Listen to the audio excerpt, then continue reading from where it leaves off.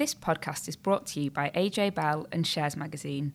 Shares Magazine is published by AJ Bell Media, part of AJ Bell.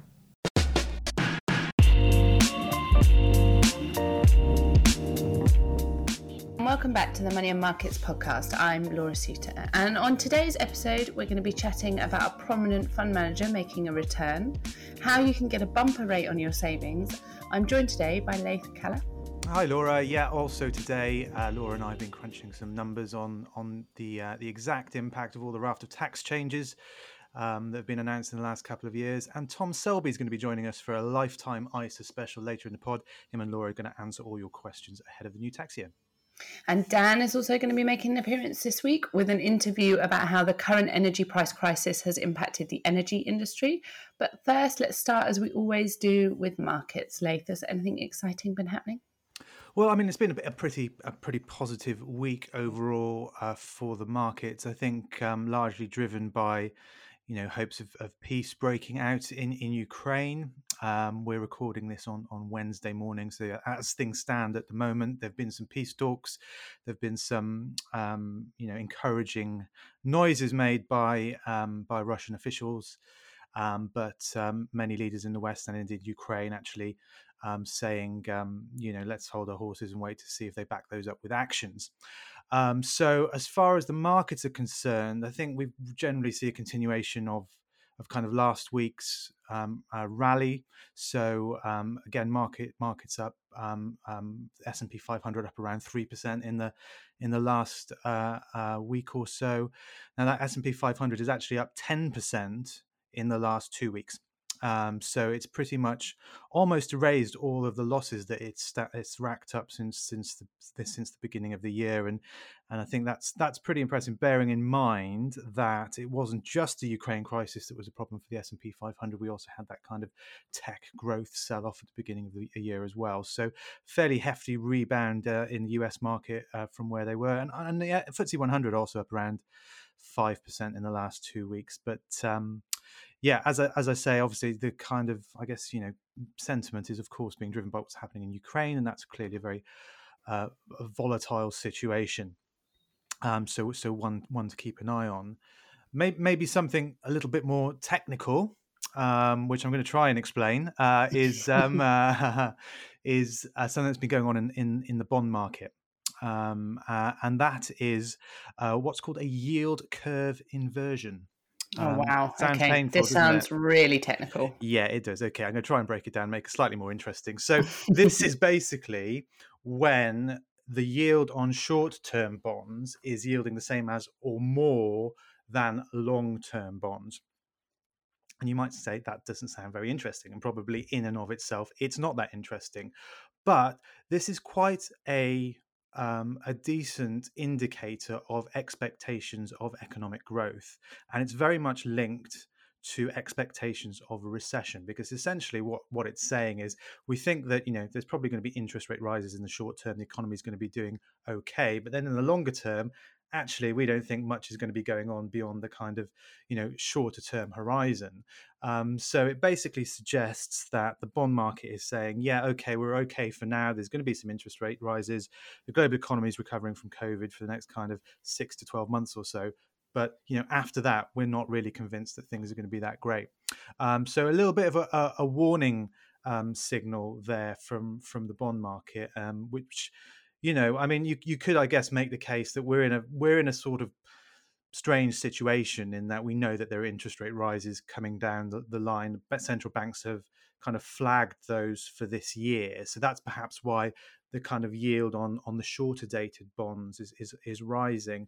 But you would normally expect that to have an effect on longer dated bonds as well, except, like I say, they don't seem to be moving up quite as fast, and that suggests that the market doesn't really buy into like this huge kind of economic growth story, and also isn't really buying into long-term inflation story.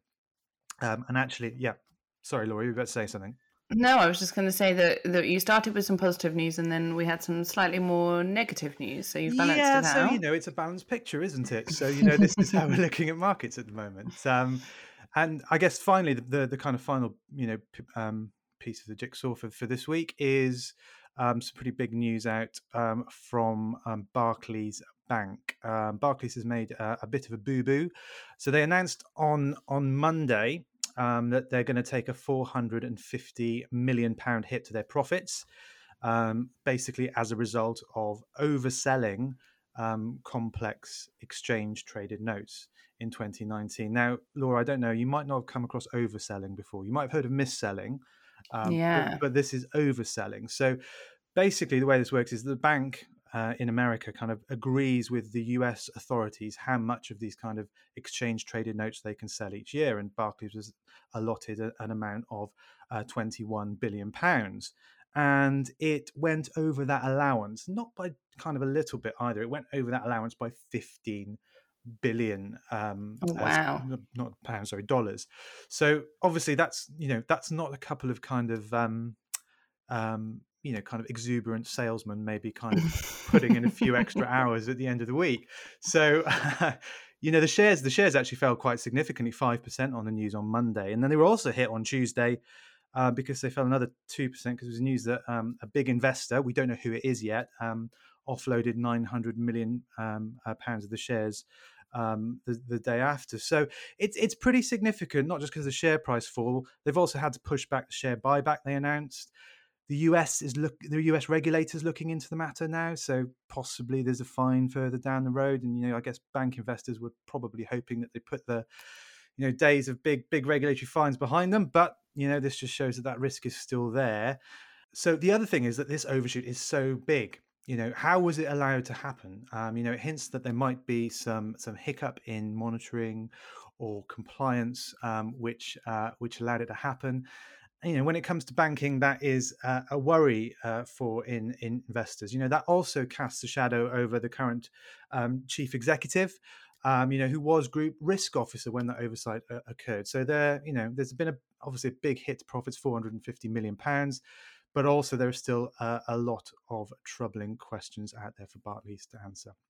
And it's probably a good lesson for investors who are investing in individual stocks that you can do a lot of research on a company, you can be confident in their prospects going forward, but there still could be things that you don't know about, the regulator doesn't even know about, that could come and derail the share price at different points. Yeah, absolutely. And yeah, like you say, the regulator doesn't know about it, and it appears that the people who should have known in Barclays didn't know about it either.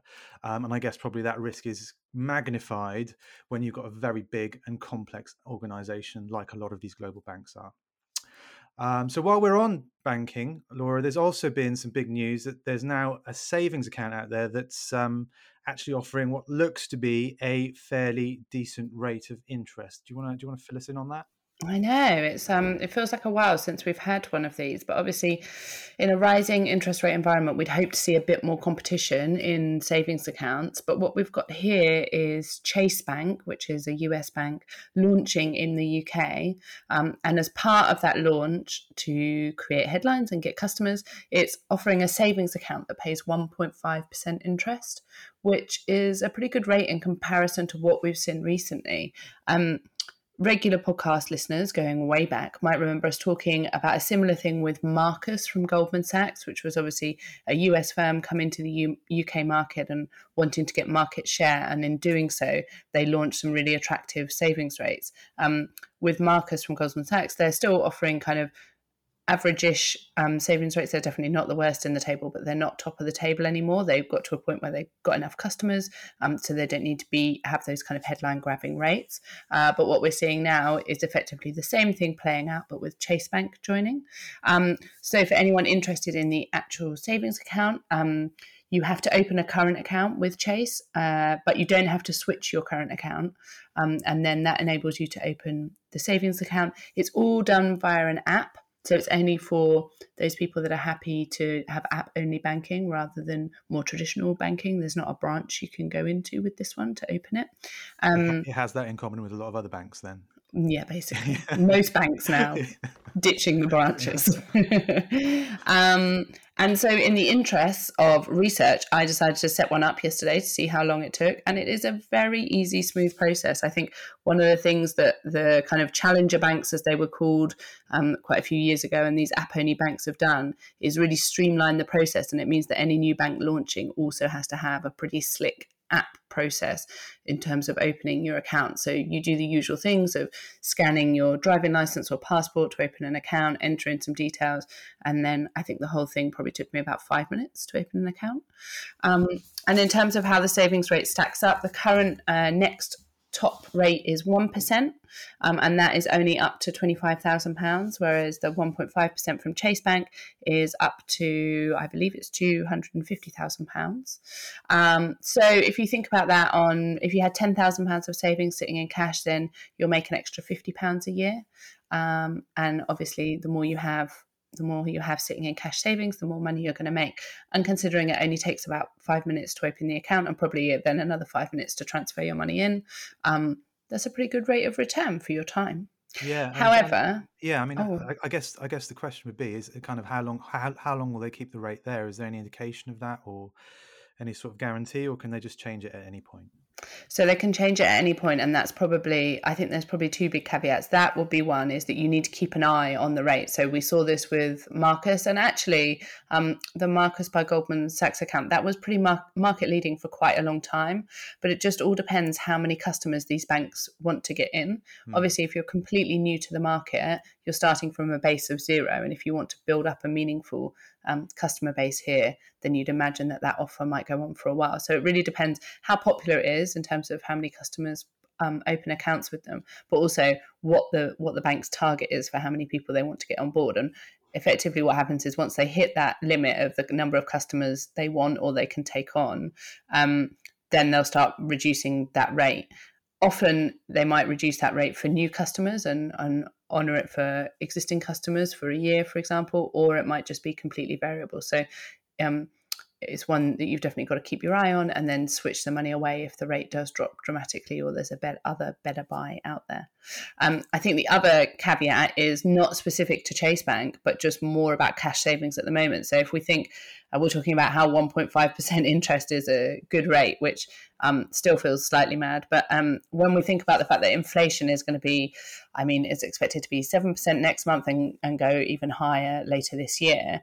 If you talk about inflation being at 7% and you're getting 1.5% on your cash, that's effectively locking in a 5.5% loss in real terms. So what we're saying is, it's a great rate for a cash easy access account where you've got no penalties of taking money out whenever you want to, but you're still locking in a loss, and so you only really want to have money in cash that you know you definitely need access to, or that you know that you don't want to take any risk with. Otherwise, you should be looking at other places where you could get potentially higher return. And so this week we saw the return of a well-known fund manager, Mark Barnett. So many people might remember him as Neil Woodford's former protege, which is probably something he's trying to shed now. But he left Fundhouse Invesco last year after 24 years, but he's now reappeared. Yeah, that's right. Yeah, you say many people remember him as Neil Woodford's former protege, but I don't think I've read an article about him that doesn't mention that exact phrase. So I'm sure it is a moniker that he'd like to shed, and probably would have liked to shed for quite a long time, even before the Woodford debacle, to be honest with you, as it's no fund manager wants to be known as a kind of apprentice to someone else. But yeah, so he's joined a new fund management group, which he joined last year, Tellworth, and they have now launched his new fund, which is the Tellworth UK Income and Growth Fund, which is going to be a UK equity income fund looking to provide a monthly income to investors sitting in the UK equity income sector. So, it's an interesting one, I guess, because of, Mark Barnett's exit from Invesco. He left Invesco under a cloud of very significant underperformance in a lot of the funds that he was running, a lot of the high-profile funds that he was running, and investment trusts as well. And so I guess this is kind of, him coming back to the market and I guess asking for a second chance, really. So investors will have to decide, of course, whether to give him that. I think, looking back at his track record, probably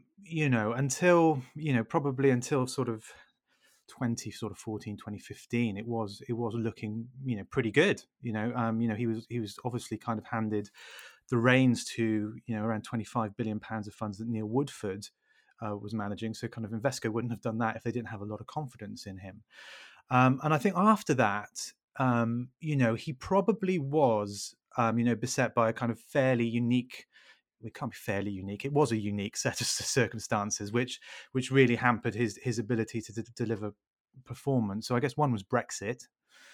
There was also, and this has turned around a little bit, but it's still certainly, if you look back at the last five to kind of 7 years, then there's been a long-term slump in the kind of contrarian value approach to investing, which is the way Mark Barnett looks at things. And there was also the Woodford debacle itself, which actually had serious knock-on implications for Barnett's funds, because Barnett inherited them from Neil Woodford. They had a fair amount of unquoted stocks in them, which ultimately had to be sold off, and they had a lot of similar holdings because they invested in a fairly similar way, and obviously there was that contagion fear, kind of also hit Mark Barnett's funds. So, I don't think fund managers, you can make excuses for fund managers' performance. Fund managers live and die by performance. I'm sure Mark Barnett isn't going around saying all of these things, but you can basically see that kind of he was dealt a pretty bad hand. And actually, if you look at the longest track record that he has, which is on the what used to be called the Perpetual Income and Growth Trust, which he ran from 1999 until he left in 2020. He actually outperformed the market by about 100%, and that's including the bad bit at the end. So, it's a 20-year period. He's done a good job on that. So that maybe suggests that he is a fairly skillful manager who kind of maybe found himself at the end of his time at Invesco just at the wrong place at the wrong time. It's very hard to have second chances in fund management because I think once sort of investors have been let down by active manager, it's kind of very hard for them, I think, psychologically to go back to them. But I guess that's the challenge for Tellworth, and perhaps if he stitches a strong bit of performance together to start with, then maybe they will actually kind of prove to be a successful fund launch. Let's hope so anyway, because like I say, he was beset by a fairly kind of nasty set of headwinds at his time in Invesco. And is the new fund mirroring essentially what he was doing before? Same style of investing, same type of investments? Is there going to be any unquoted in there, which was obviously a large part of the Woodford downfall last time? Yeah, a good question. I think largely it is a similar-ish in terms of its investment philosophy, but quite right. Yes, there are specifically going to be no unquoted companies within this portfolio. And also, a limit of 20% on the amount that Mark Barnett can invest in smaller listed companies as well. So that's obviously Tellworth have made that very clear from the start to obviously, kind of preempt any sort of any sort of criticism on that front. And I guess as well, he's not going to be starting off running £25 billion worth of money at this fund. It's going to grow very slowly. So actually, that's a lot easier to do because you can get into and out of stocks a lot easier. But overall, yes, it's going to be in a UK equity England fund. It's going to be kind of value based on hopefully providing good dividends to investors and a growing income stream as well. We've actually got an interview with one of Mark Barnett's colleagues at Tellworth in a couple of weeks' time. So Dan's going to be chatting to co-founder Paul Marriage about how he finds the best small companies to invest in. Yeah, so last week on the podcast, we brought you all the updates on what was going on in the spring statement just after it happened. But Laura and I have been wading through some of the kind of tax figures to look kind of at the impact of tax changes over the next few years. Have you recovered yet, Laura? I'm not sure I have. It was like death by spreadsheets last week. Yeah. I don't know if it's slightly dented my love of spreadsheets, but I hope that's only temporary. That will never happen. Yes. So, anyway, we kind of run the numbers, and I guess bottom line is, the kind of from the spring statement, the kind of Chancellor's message certainly was, there's some tax cuts coming along, but actually the numbers we pulled out were quite alarming, weren't they? Really were. So I think what's important to bear in mind is obviously last week the Chancellor announced some tax cuts in the form of the changes to the national insurance threshold and and potentially reducing the rate of basic rate income tax. And if you've got no idea what we're talking about, you can go back and listen to last week's podcast where we talked through all of the changes on the spring statement. But what's crucial to remember is those are tax cuts on top of rather chunky tax raises that he announced last year. So there's some really great figures from the OBR, which is an independent budget watchdog, which does lots of number crunching around some of the statements that the government makes. And they've said for every £4 that Rishi Sunak took office last year in tax changes, the changes that he announced last week only give you £1 of those back. So it's important to remember that while lots of headlines were full of tax cuts and how much more we're going to make from that, we're still worse off than when he started tinkering with the system in March last year. And we've worked out exactly how much worse off. So we can spread this misery, Laith. I don't know why. That's all we're going to do. Okay, Yeah. all right, okay. Do you want to start off then? Because I'll do the middle one, then you can do two of them. Okay, so if we look at someone who's on a £25,000 salary right now, and we assume that their salary increases by kind of the average amount each year of wages rising, the combined impact of the changes to national insurance, so that increased rate of national insurance that Rishi Sunak announced last year, and the freezing of the income tax thresholds, which is effectively where the amount that you can earn within each tax bracket doesn't get increased by inflation each year. The combined impact of those over the next 5 years means that someone on £25,000 today will pay almost £2,000 extra in tax over those 5 years. Yeah, okay. So that's someone kind of 25,000 a year. So they're probably one of the bigger beneficiaries from the increase in the national insurance threshold rising. Someone a bit further up the income scale at £50,000, the combined effect of the tax changes we've seen over the last 2 years comes in at almost £9,000 worse off. So that's pretty hefty, and that's over the next 5 years going to be paying £9,000 more in tax. And then if we go up another income level, so we look at someone earning £80,000 now, they're going to see almost £10,000 extra in tax. And I think what that highlights is that the biggest burden proportionate to income is in that middle segment. So actually those people on the higher salary, so that £80,000 example, actually benefit quite a lot from the national insurance changes for lots of technical reasons that I won't go into, but we have written articles on if you want to get more information on that. So it's kind of the story of the squeezed middle again. So those people on around that £50,000 salary, people in that middle income bracket, are going to see the biggest burden proportionate to their income. Yeah, and I can just say something else that kind of shocked me actually when I saw it in numbers is actually this is not to do with the spring statement. This is just to do with how much tax we will pay, which is that someone on £50,000 annual salary over the next 5 years is probably going to pay around sort of £50,000 in tax. So what you think of your salary, you're going to pay that in income tax over the next 5 years, and on top of that, you're going to pay national insurance as well, which would be another kind of around £30,000. So that really kind of also brought home to me kind of how much tax we pay without probably even thinking about it.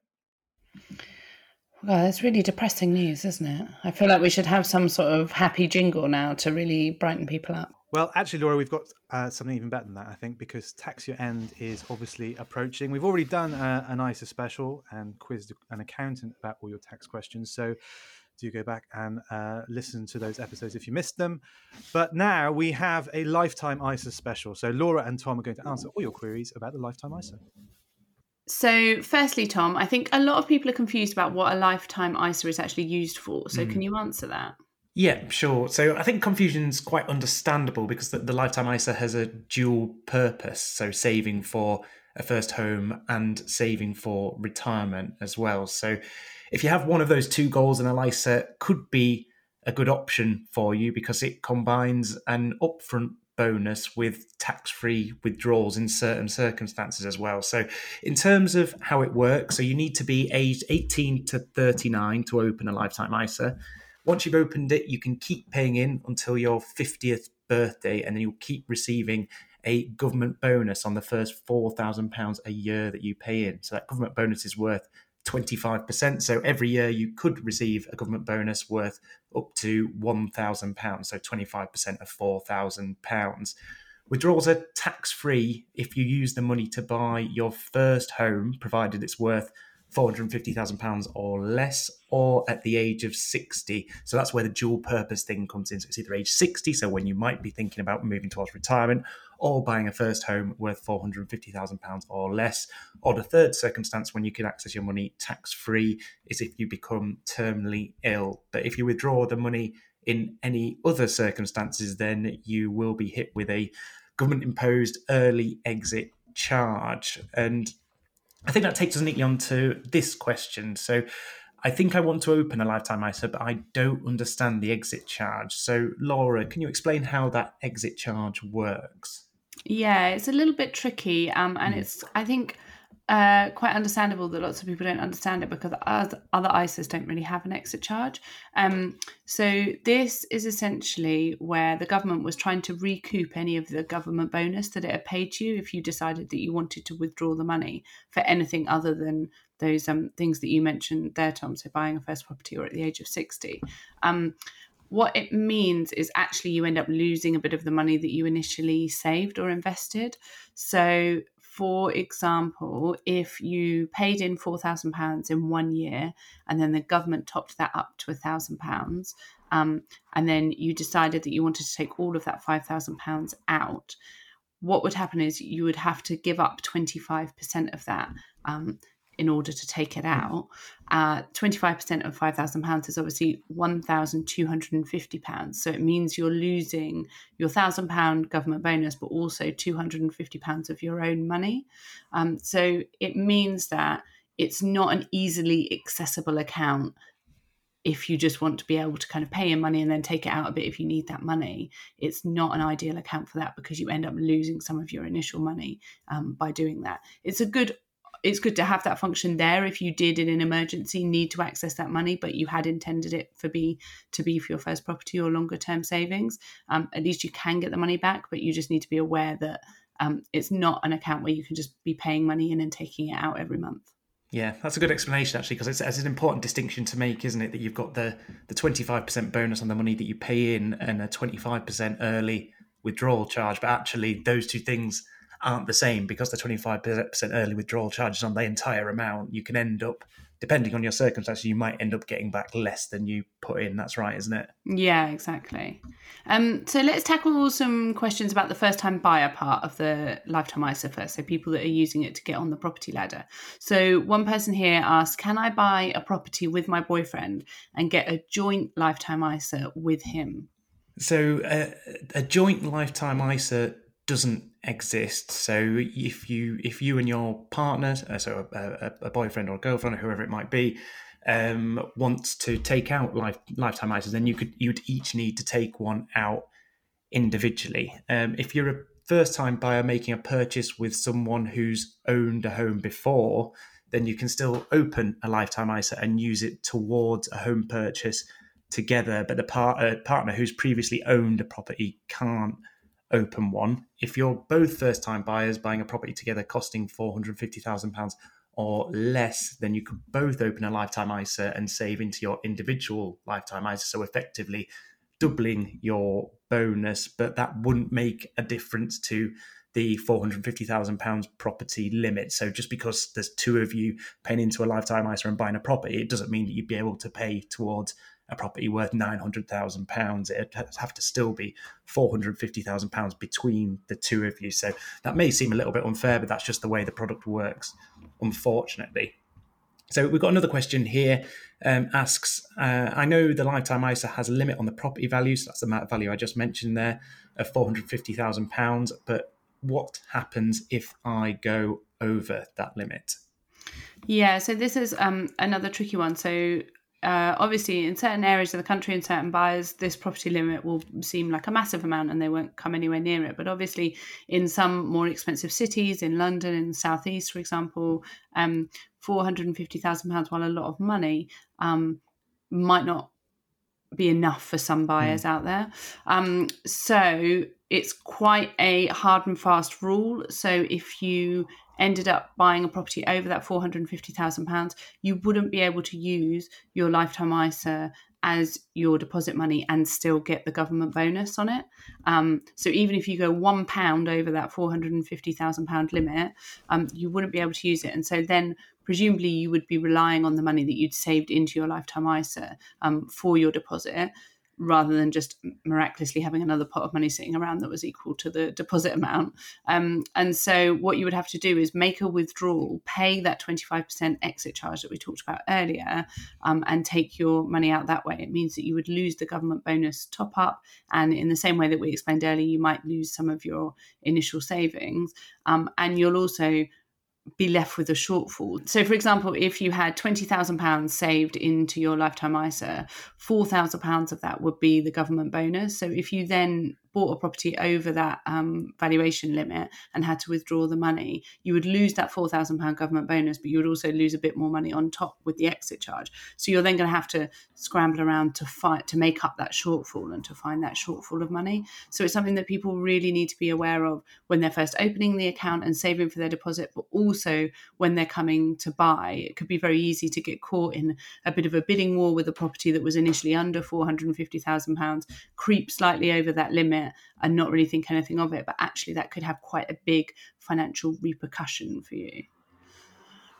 So let's move on to people that are using it for their pension or to save for their retirement. So someone's emailed in saying that they have a SIP already, a self-invested personal pension, and they have a lifetime ISA, but they've just gone freelance. So they're no longer getting any employer contributions into their pension. So they want to know whether it's better to put the money into the SIP or into their lifetime ISA. And this might matter. They are a basic rate taxpayer at the moment, but their earnings could fluctuate and they could fall into a higher rate bracket at some point. Yeah, it's an interesting one, and there's about 4 or 5 million self-employed people in the UK at the moment who might be asking themselves this very question. So probably worth emphasising the point that you made there at the top, that if you're in a workplace pension, so that doesn't cover the person who's asked the question here, but if you're in a workplace pension and you get a matched contribution as well as upfront tax relief, then that's almost certainly from a tax perspective going to be the place that gives you the biggest bang for your retirement saving. But because not only do you get the tax relief, but you get 100% bonus effectively through the matched contribution where that matched contribution applies. If you look outside of the workplace or for retirement savings over and above those that get an employer match, for those who qualify for the lifetime ISA, so those aged 18 to 39, it's much less clear cut, and the lifetime ISA can represent quite an interesting alternative to a traditional pension. So if you're a basic rate taxpayer, then the tax relief you'd get on the first £4,000 that you pay into a pension is exactly the same as the 25% bonus that you get on the lifetime ISA. But the key difference is that the lifetime ISA is 100% tax-free from age 60, whereas the pension will be available from age 55, and only 25% of it will be tax-free. So the remaining 75% will be taxed in the same way as income. Worth noting that the point at which you can access your pension is due to increase to age 57 in 2028. So from a purely tax perspective, for a basic rate taxpayer, you've got the combination of the same upfront bonus and the ability to withdraw all of your money tax-free from age 60 versus having to pay income tax on 3/4 of the money if you put the money into a pension. Now, clearly in a pension, if you manage your withdrawals effectively, then you could potentially pay no income tax on those withdrawals, but it'll be more difficult to do, and you won't have the same guarantee of being able to do that as you can do with lifetime ISAs. Lifetime ISAs, as you mentioned earlier, can also be accessed in an emergency, in other circumstances, albeit with an early withdrawal charge applying. So for basic rate taxpayers, certainly an attractive alternative that should be considered outside the workplace. When you look at higher rate taxpayers and additional rate taxpayers, I think the pendulum fairly clearly swings back in favour of pensions, because not only do you get that upfront bonus of basic rate tax relief, but you can claim back an extra 20% tax relief from HMRC in the case of high rate taxpayers, or an extra 25% in the case of additional rate taxpayers. So that extra upfront money is likely to mean that pensions will give, from a tax perspective, again, will give you more for your money than you get from a lifetime ISA. The one other thing that people may want to consider when deciding whether to put their money in a pension or a lifetime ISA is the tax treatment on death. So I won't go into too much detail on this, but the main point being that money held in ISAs, including lifetime ISAs, will usually form part of your estate when you do die, and therefore will be counted towards your inheritance tax bill, whereas for pensions that usually won't be the case. And in fact, pensions can, if you die before age 75, can be passed on free of tax altogether. So that's just another thing that could be considered when you're weighing up the two different products, but lots and lots of things to think about there. And it's not really one clear answer, is there? And I think that's what makes the product a little bit tricky. It's not like, oh, you fall into this camp, so clearly this product would be right for you. It requires people to kind of make a bit of a judgment call on what they prefer, doesn't it? Yeah, I think it's a good thing that there's any extra product being available that gives you another route is a good thing, but it does also add to the complexity of the choices, and it means that you've got to do your own research and think about how these things apply best to you. I think you can get a bit tangled up in it, but fundamentally it's a good thing there's an extra product there. It just means you've got to think about how it applies to you and whether or not it will be suitable for you based on your circumstances. So yeah, no easy choices to be made here, but lots of options at the same time. And someone here has said that they're about to open a lifetime ISA to use for a first home, but they don't know whether to get a cash or a stocks and shares option. So Laura, what are the things that they should be thinking about here? Yeah, so we've not really touched on this, but you can get a lifetime ISA account with cash providers, so where it just sits in cash and you get a certain interest rate, or you can choose to invest it. Generally, our rule of thumb previously has been 5 years is the you'd want to be putting your money away for 5 years or more if you were going to invest it, because that means you can ride out some of the ups and downs of the investment market. And that's kind of always been the rule of thumb. If you know that you're going to buy a property in the next 5 years, you're probably better sticking to cash because that's a bit safer. However, at the moment, what we've got is we've seen some interest rate rises, but generally we've got very low interest rates and we've got high inflation. So that means anyone leaving their money in cash is being eaten away in real terms. And particularly when you think about how much house prices have risen by, it's certainly not keeping pace with rising house prices. So I think there's an argument that people maybe need to reevaluate that 5-year rule, think about their own risk tolerance. And it's another one where there's no right or wrong answer, but it might be that some people think, okay, well, the cash market is just not a great place to be right now, so I might take a bit more risk and invest a bit more money, even if I don't have kind of 10 years or maybe even 5 years until you buy a property. You can, take a bit of a mixed approach potentially. That gets a little bit more tricky, but I think there's no one right answer, and you just need to think about how much risk you're willing to take, how you'd feel if you invested that money and it fell in value a bit, and whether you would panic and whether you've invested before. There's lots of other kind of questions, but it's definitely one worth thinking about and thinking about in light of the fact that we've got high inflation and still fairly low interest rates. Yeah, that's a real challenge, isn't it? 'Cause, yeah, you talked about the interest rates that are available at the moment, and you're not really going to get more than 1% from certainly from an easy access cash account, I think, nowadays. And when you're talking about inflation running at 8, 9, maybe even double digit figures, you're potentially locking in a real total loss on your money of 8%, 9% by keeping it in cash. But as you say, equally, if you're investing money in stocks and shares, even if it's in a balanced fund or something that's pretty low risk, there's still the possibility that you'll get back less than you put in originally. So no easy answers there, I don't think. And finally, Laura, I think it might be worth highlighting some of the areas that could catch people out with the lifetime ISA. So do you just want to set out some of the things that can be a bit tricky with regards to this product? Yeah, definitely. So I think a few things that people might not be aware of. So we've talked about the fact that you can pay £4,000 into your lifetime ISA every year. That actually counts as part of your overall £20,000 ISA allowance. So if you paid in the full £4,000 into your lifetime ISA, you would only be able to pay £16,000 into other ISAs. Obviously, for lots of people, they're not going to have £20,000 to put away. But for those people that do have more money, that's just worth bearing in mind. And if you don't use that allowance each year, then you lose it. There's no ability to kind of carry forward any unused allowance from previous years. One that I think catches some people out is that you must have had the lifetime ISA open for at least 12 months before you use it to buy a first property. So you couldn't open one, pay in your £4,000, get your government top up, and then a couple of months later buy your first property. It's some of the, I've never fully understood why, but I think it's some of the technical reasons behind it. And another one is that you have to pay in money into your lifetime ISA in the same tax year that you open it. Otherwise, it will be automatically closed by your provider. So, for example, if you've opened a lifetime ISA account since April the 6th last year, so the current tax year as we're recording this at the end of March, then you would need to make sure that you put money in it, even if it's just £1, in it in the same tax year, so before the 5th of April this year, in order for that account to stay open. Otherwise, the government rules dictate that your provider will have to close that account, and then you'll have to go through the process of opening it again next year and paying your money next year.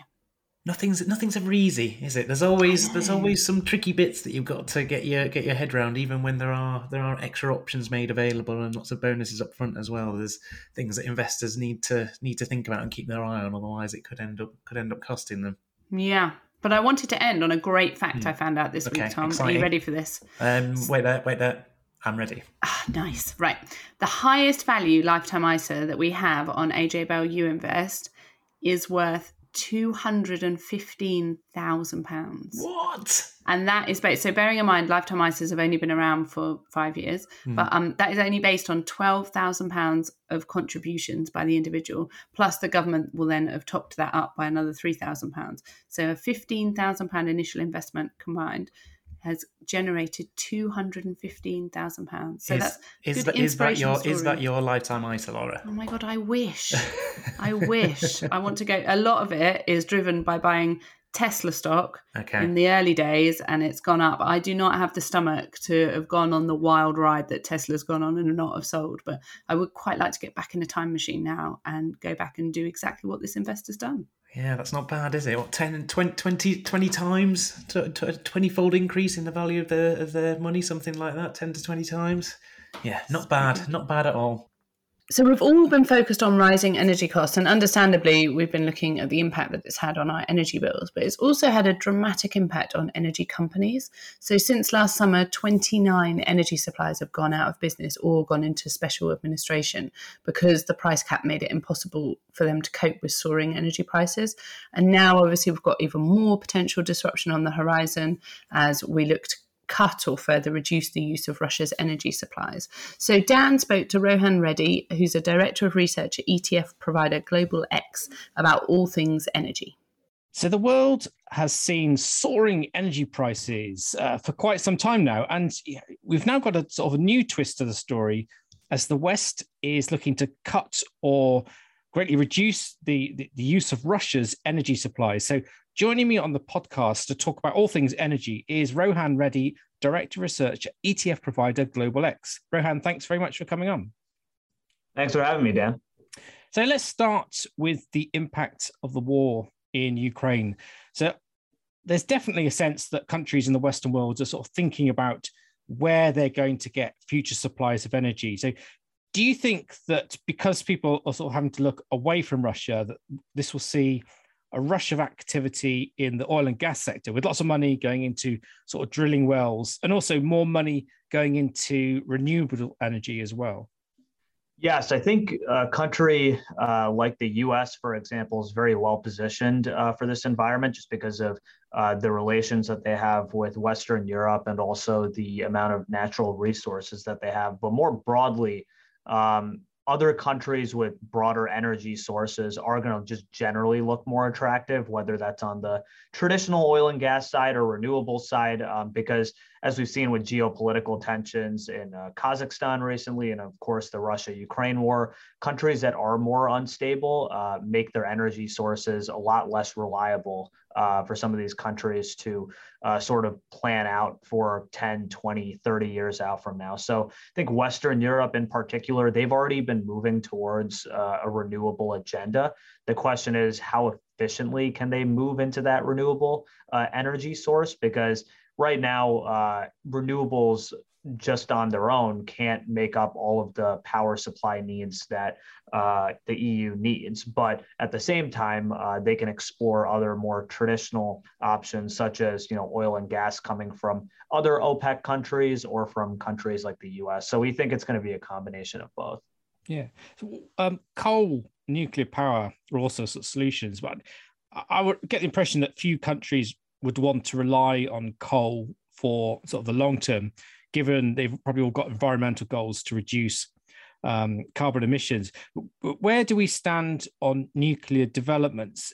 Do you think that we're likely to see approval for more nuclear power plants because countries are having to rethink their sort of future energy supplies and security?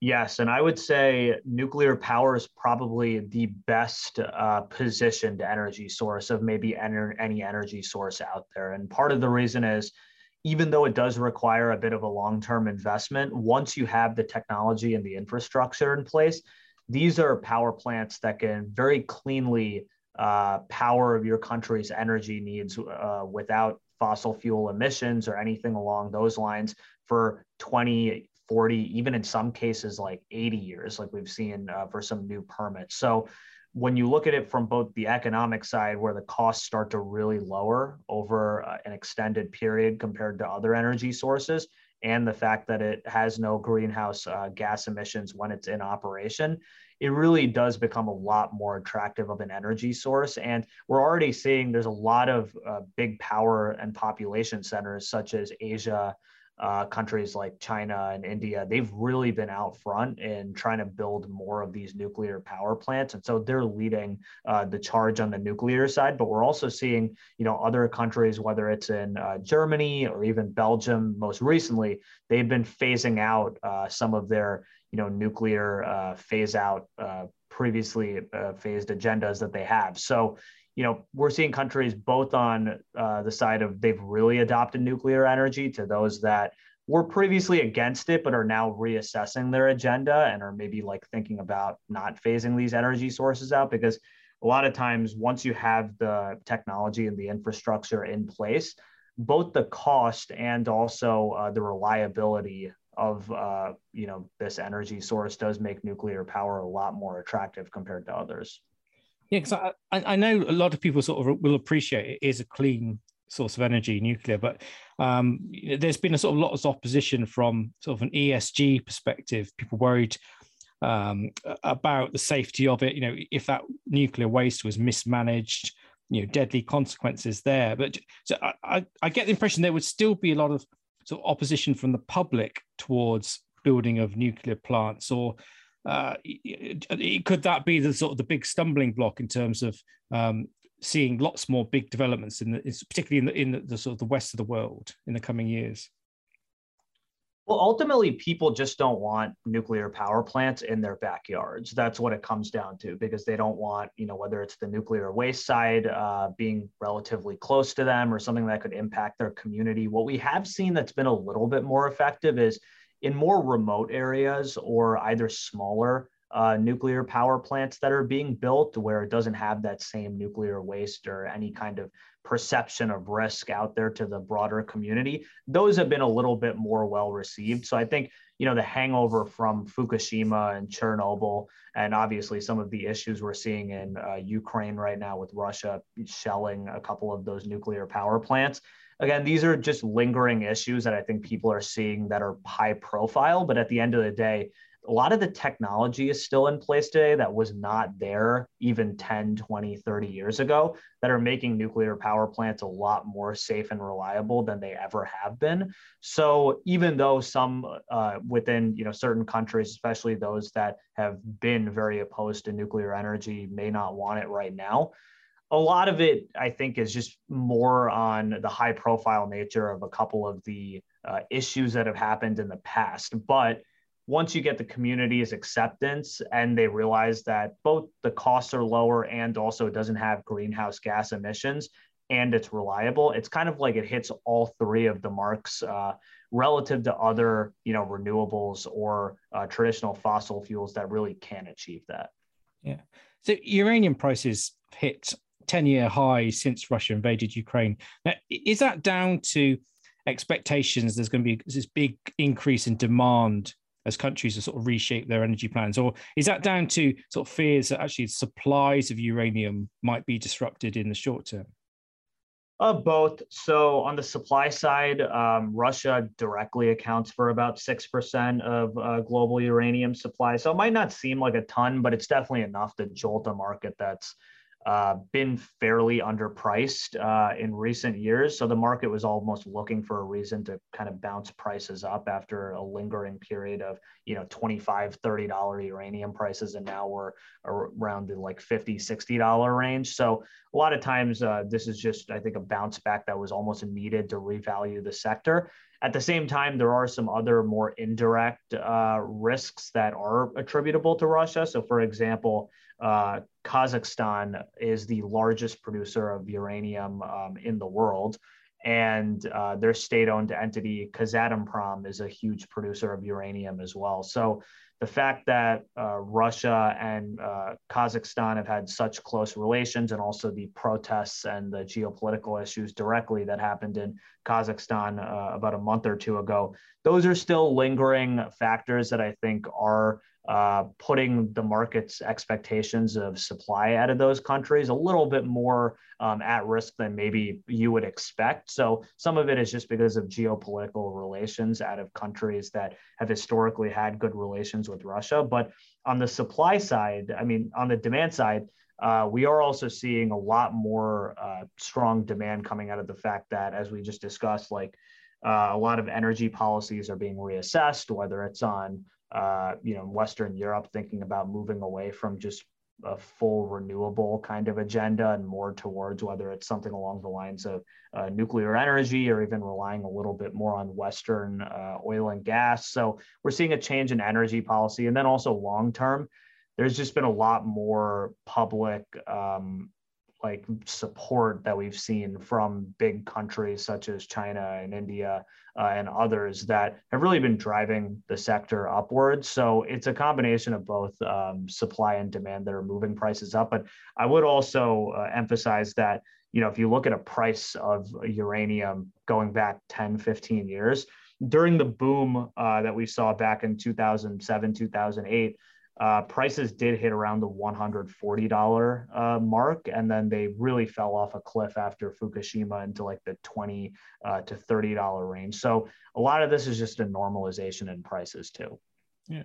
So if someone wants to sort of invest in this the shift in the energy space, I guess they could be looking at uranium producers or companies that might build sort of the nuclear power plants, or even sort of oil service companies. What's sort of been catching your eye in terms of sort of perhaps moving markets already in this sort of space?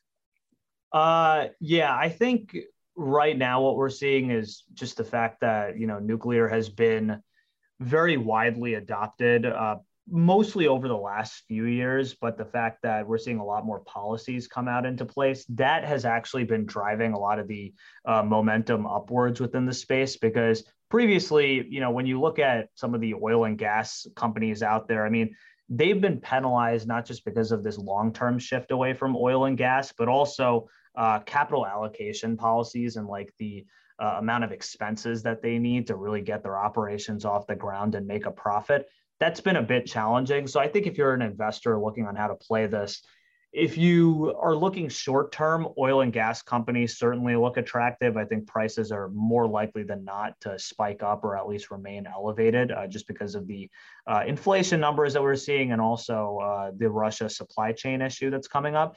But long term, for an investor, if I were to pick a commodity that I think could really benefit from this energy transition over the next few decades, uranium would certainly be, I think, her top pick in that space. Well, Rohan Reddy from Global X, thank you very much for joining me today. Thanks for having us, Dan. That's everything for today. Thanks a lot for joining us. If there's anything you want us to cover or any questions you want answered, then please email podcast@ajbell.co.uk. And we will see you next week. Bye for now. Before you go, please remember this podcast is for educational purposes, and the views expressed don't necessarily reflect those of AJ Bell or Shares Magazine. The podcast isn't telling you whether certain investments are suitable or not. And don't forget that the value of investments can change, and you can lose money as well as make it. It's also important to remember that tax rules apply, and that the way an investment performed in the past may not be the same as how it behaves in the future. If you want help, go see a qualified financial advisor.